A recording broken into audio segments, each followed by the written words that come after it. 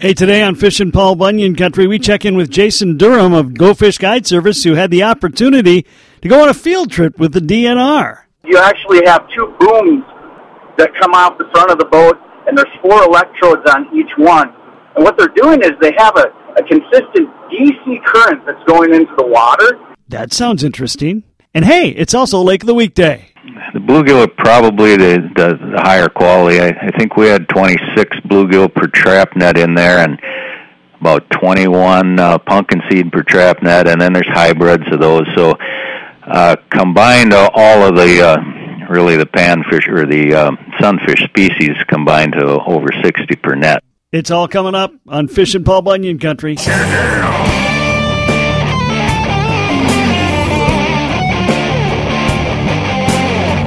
Turn the lake into a big old mess. I never use less than 20-pound tails. If you're fishing with me, you're fishing with the best. And if you're not, ooh yeah, soon you're gonna be. I catch more fishes than the seagull birds. If you all ain't fishing, you're a bunch of nerds. Cause the fishes all tremble at the sight of me. Cause I'm fishing Paul Bunyan Country. Well, we're checking in with Jason Durham today because we are getting close to the Muskie opener, and Jason had a great opportunity to hang out with the DNR when they were doing Muskie electrofishing a little bit earlier. First of all, Jason, thanks for joining us again. Appreciate it. Hey, thanks for having me on, Kev. Well, we do have the Muskie opener coming. You had a chance to see firsthand what's out there. Will there be muskies to catch this year? Yes, there will be muskies to catch this year. I helped the DNR last year doing some trap netting out on Mantrap Lake, and this year got the opportunity to do some electrofishing, which was such an incredibly educational experience. There were some misconceptions that I had about electrofishing. The listeners have probably seen these boats before, and you'll notice that off the front end of the boat there's some cables that hang down, and I thought that's how the electricity got into the water. But it's not. Those are actually anodes, because putting that electricity into the water, it would deteriorate the entire bottom of the boat. Oh. So those are anodes to prevent that.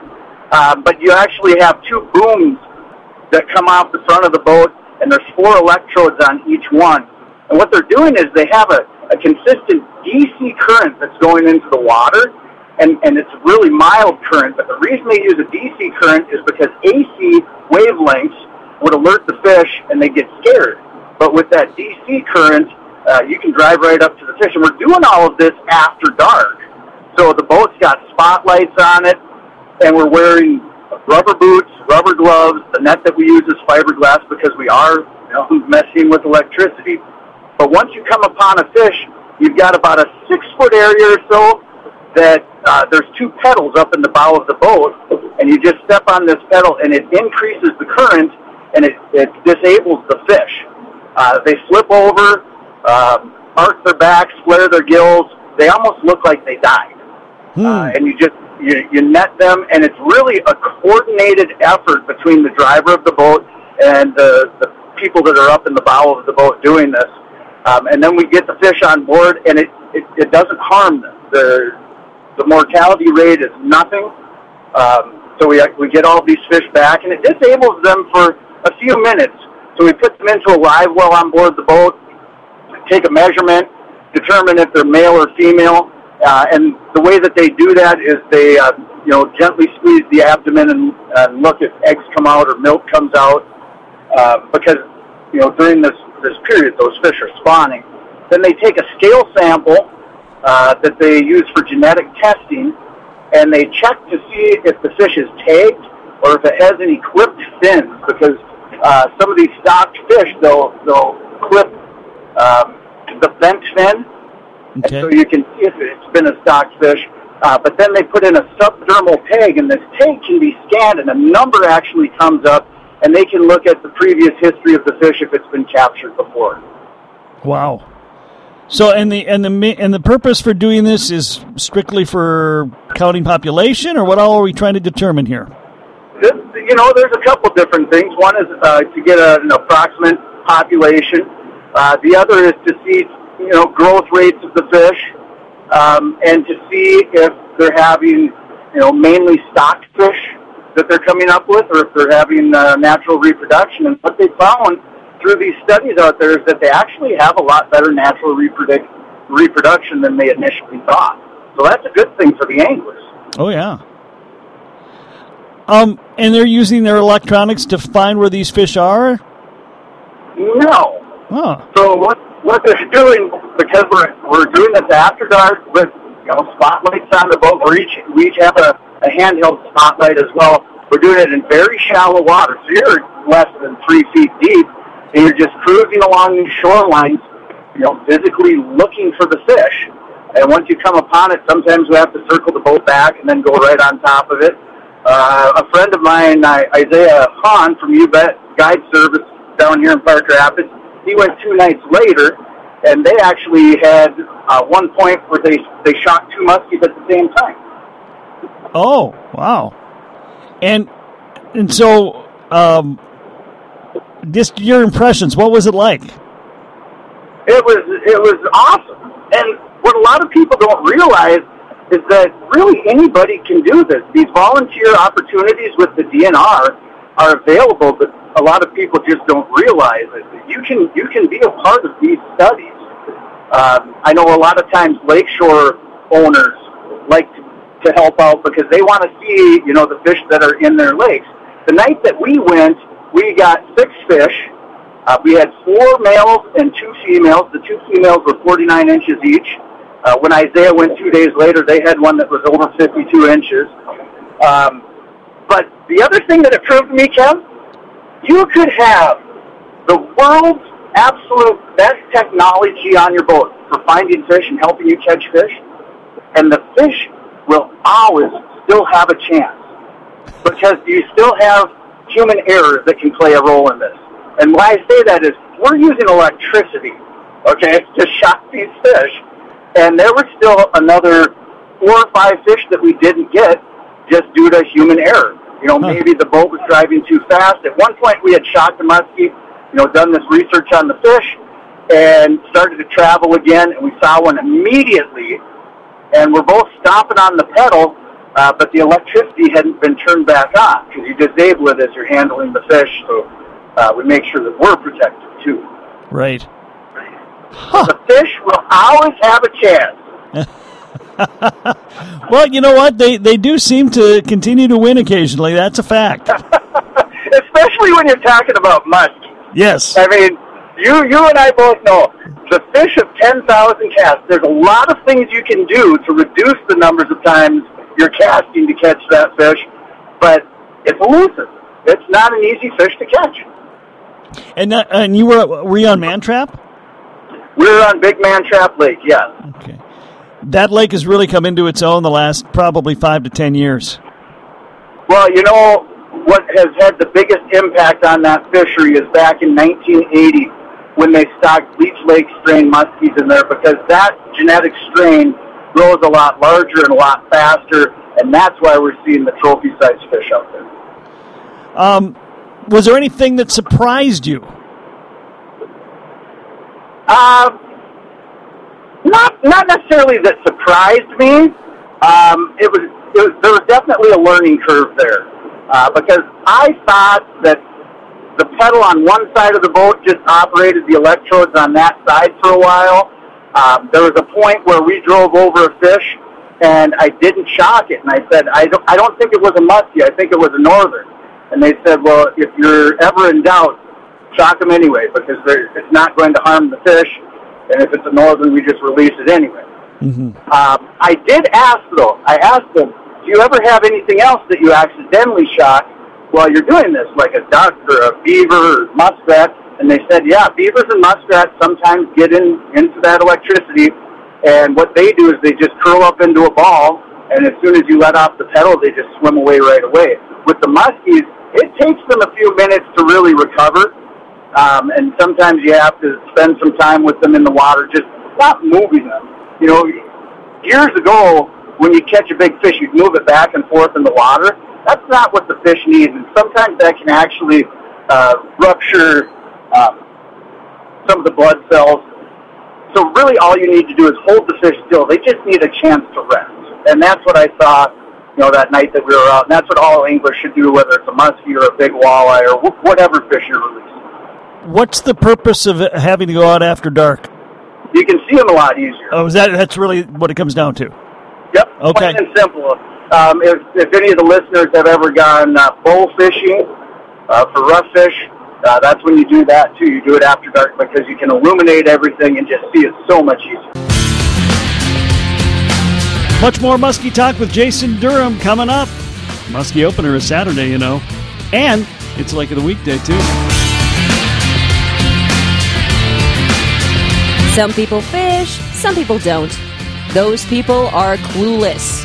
This is Fishin' Paul Bunyan Country.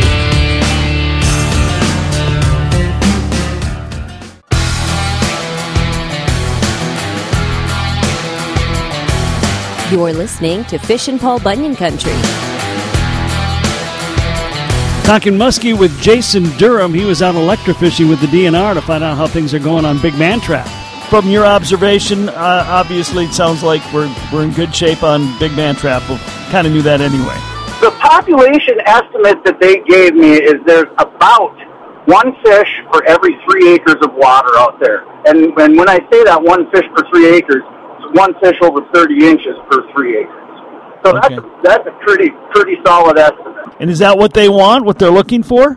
It is, but muskies are managed as a trophy fish. Nobody's keeping a muskie to eat. Right. You've got a minimum size that you can keep now of 54 inches.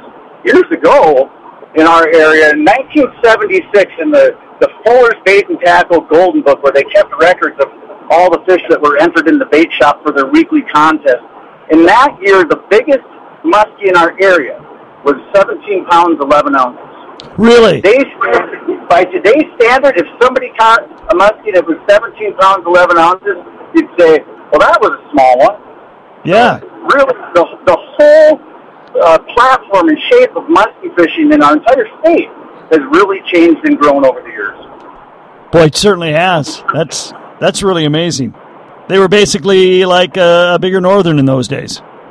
In those days it was, and not to mention back then, it was common practice to catch a muskie and eat it. Right. People didn't think of catching them. They were fishing for food.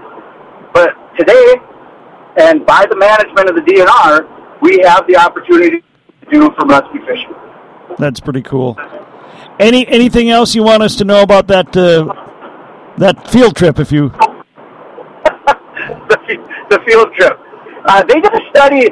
This was a couple of years ago that was really interesting, where they actually captured the fish via electrofishing and inserted a transmitter that would be expelled when they spawned. So then they could see the exact areas where these fish were laying their eggs. And then that helped to guide where they would go in the future to track down these fish when they want to capture them and see how their growth rates are. Okay. They pretty happy with the growth rates on Big Man Trap? Sounds like they've got some nice ones. They're very happy with the growth rates. The other thing I should add, with all these lights that they've got on the boat, they have to let the sheriff's department know that they're going to be going out to do this, because it's very common that the police department gets calls that there's some unidentified object out on the lake. I imagine they would get those. People have actually called in and said, I think there's a UFO out on the lake. Nope, just the DNR. just the people working to help us get more and bigger fish. Yes. Well, as long as I have you on the line, let's talk. What's been going on over in the Park Rapids area the last couple of weeks? The fishing's been pretty good overall. The crappies have really been the highlight of everything. The water temperature's still, really cool for this time of year. We're talking mid-50s yet, but it's hard to get warmer water when you hit like a high of 53 for the day.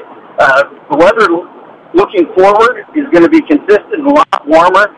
I think within just a couple days, the lakes are going to absolutely ignite in terms of the bite. This is one of the best times of the year to get out there. People just need to make the opportunity to do it. Okay. Yeah, we're going to get a nice little warm-up this week. That should really trip a lot of triggers. Yeah, we've got species like largemouth bass right now that are still spawning. Smallmouth bass, we don't even have males that are on the beds yet. So we are quite a ways behind schedule. But Mother Nature's really good about keeping things in check. And I think this warm-up that we have is going to start that whole reproduction process for a few different species of fish. All right. Well, if we were going out fishing this weekend, what would you recommend we go after? Well, I tell you what, the numbers of big walleyes that I'm starting to see is impressive. So Minnesota's the walleye state, so I would spend some time fishing walleyes. I would also play around with the bass a little bit. Make sure, though, because they're spawning, make sure you release them and that you're gentle with them in the boat. Keep them wet. Don't lay them on the carpet. Be kind to them. Get them back in the water. But I'd also start targeting some of those panfish, too. Obviously, those female crappies, if they're still on the beds and spawning, let them go. Let them reproduce. You can always catch, some males or find some fish that are a little bit deeper that are finished spawning. And really, I talk about this a lot, kids. Our limits in Minnesota are very liberal. And to put together a meal of fish doesn't take that much. So if you do get on a really good bite, you don't have to keep your limit. It's not mandatory. With crappies, for instance, I always say 1 to 1.5 fish per person that you're going to feed, and you're going to be just fine. Okay. Yes, it is not a mandatory maximum. No. And sometimes when people get on a really strong bite, they feel like that's what their goal should be. But really, the best fish are the ones that you eat immediately after cleaning them without freezing them. So yeah, don't be a glutton. You don't need to be. All right. Hey, Jason, if people want to use your services, how do we get a hold of you? Well, you can find me on the social media, Facebook, Instagram. You can find me online at go-fish-guides.com or just Google me. And you can always reach me on my cell phone, which is area code 218-252-2278. All right, Jason, thanks for your time today. We appreciate it. Hey, thanks, Kev. And you know what? To all these listeners that are heading out fishing this week, school's out for a lot of kids. If you got a neighbor or a friend or a nephew or a niece that wants to get out fishing, if you've got the space in the boat, put them on board. Take the kids fishing. Amen, brother. Fishin' Paul Bunyan Country. Lake of the weekday, lake of the weekday, lake of the weekday, holy cow.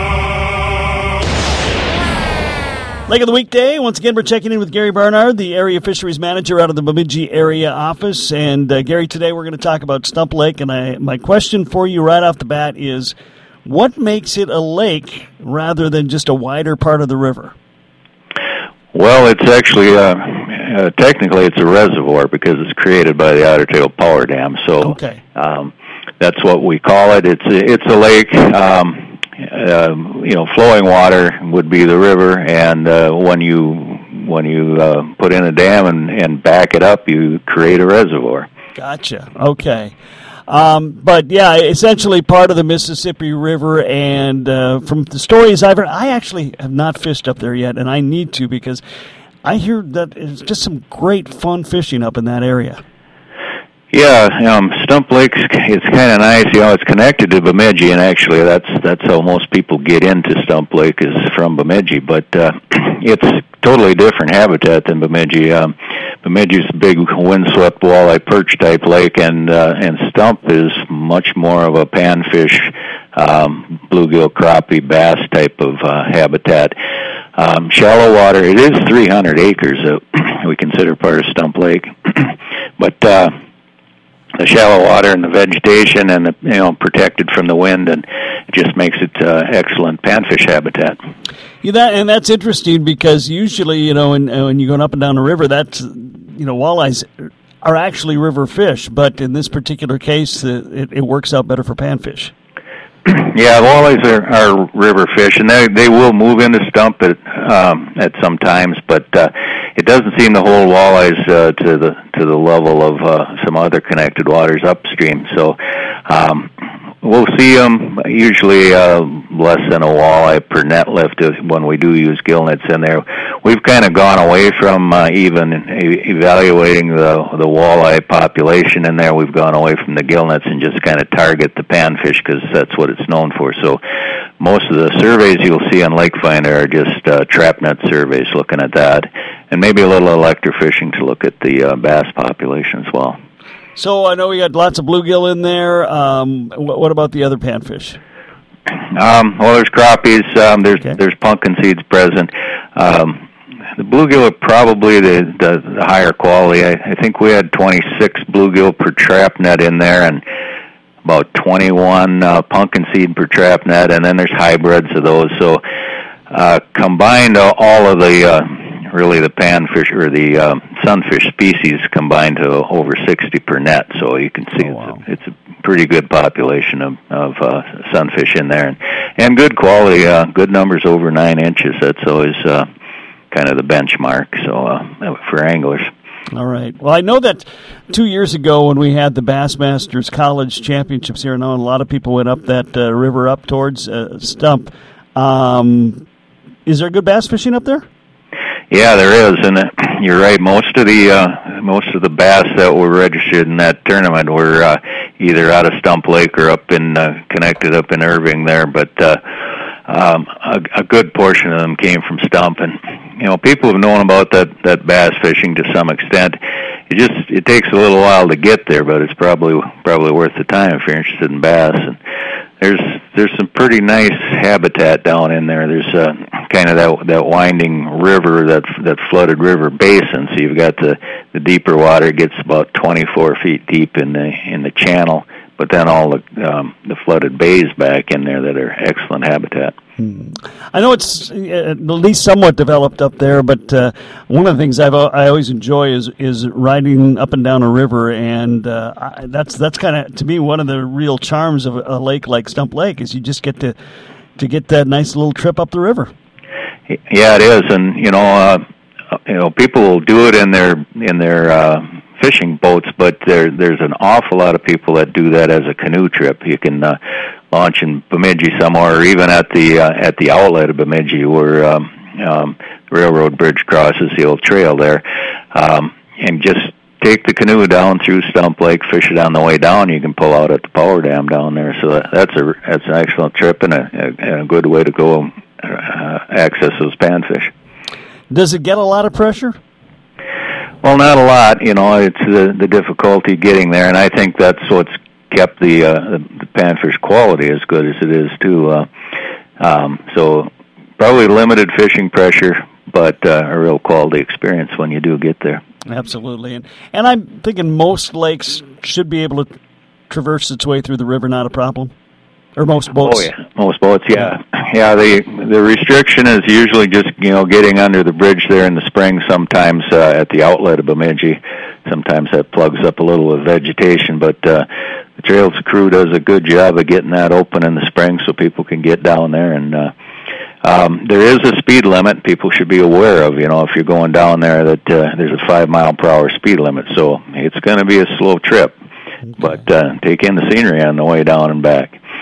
Yeah, absolutely, and I'm assuming most of that, if not all of that, population in there is all natural population. Yeah, it is. Yeah, we don't do any stocking in there, and in fact, even the Bemidji walleye population is natural. So the walleyes that'll show up down there are natural as well. It's got some pike. We don't, like I say, we're not commonly using gill nets in there to assess the population, so we don't have any hard pike numbers, but I know they're present in there. They tend to be a little bit smaller down there because that habitat just supports small fish a little better, and the big fish like to hang out up in Bemidji. But even muskies, don't be surprised to see a muskie in there because of the Bemidji connection. Okay, all right. Anything else about Stump I need to know?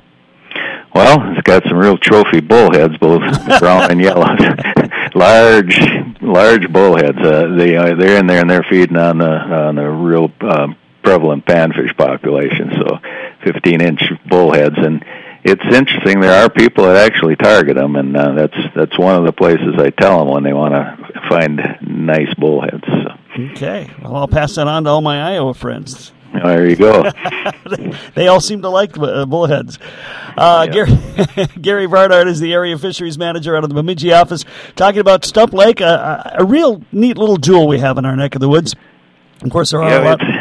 It's a nice one. I have to remind people that it's also considered infested waters now with the zebra mussel infestation in Bemidji. So people should be aware of that and clean, drain, and dry when you're going to other waters. Okay, good point, Gary. Thanks for that, and thanks for your time today. All right, thank you, Kevin. Now we going fishing on Bunyan Country.